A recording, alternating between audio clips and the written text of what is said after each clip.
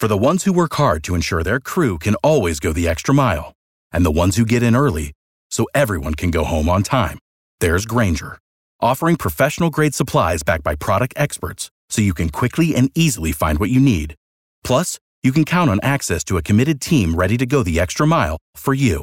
Call, click Granger.com, or just stop by. Granger, for the ones who get it done.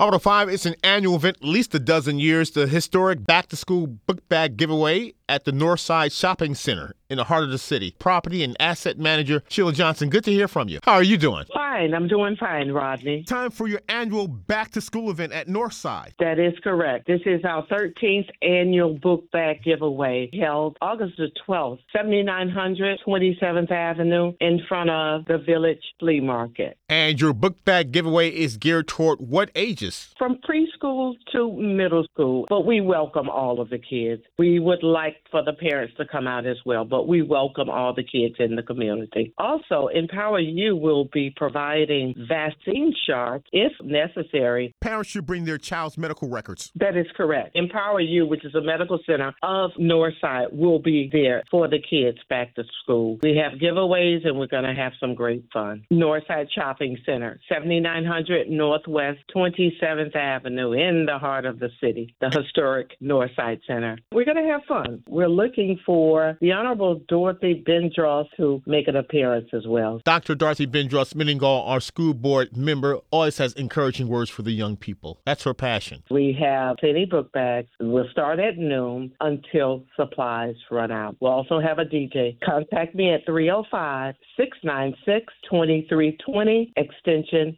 202. 305-696-2320, extension 202. It's the 13th annual back-to-school book bag giveaway at the historic Northside Shopping Center, and we always thank them for that legacy of allowing Black people to shop during segregation. Property and asset manager Sheila Johnson, thank you so much. Thank you, Rodney, for every year having us on air for the different events that Northside does for the community. Thank you.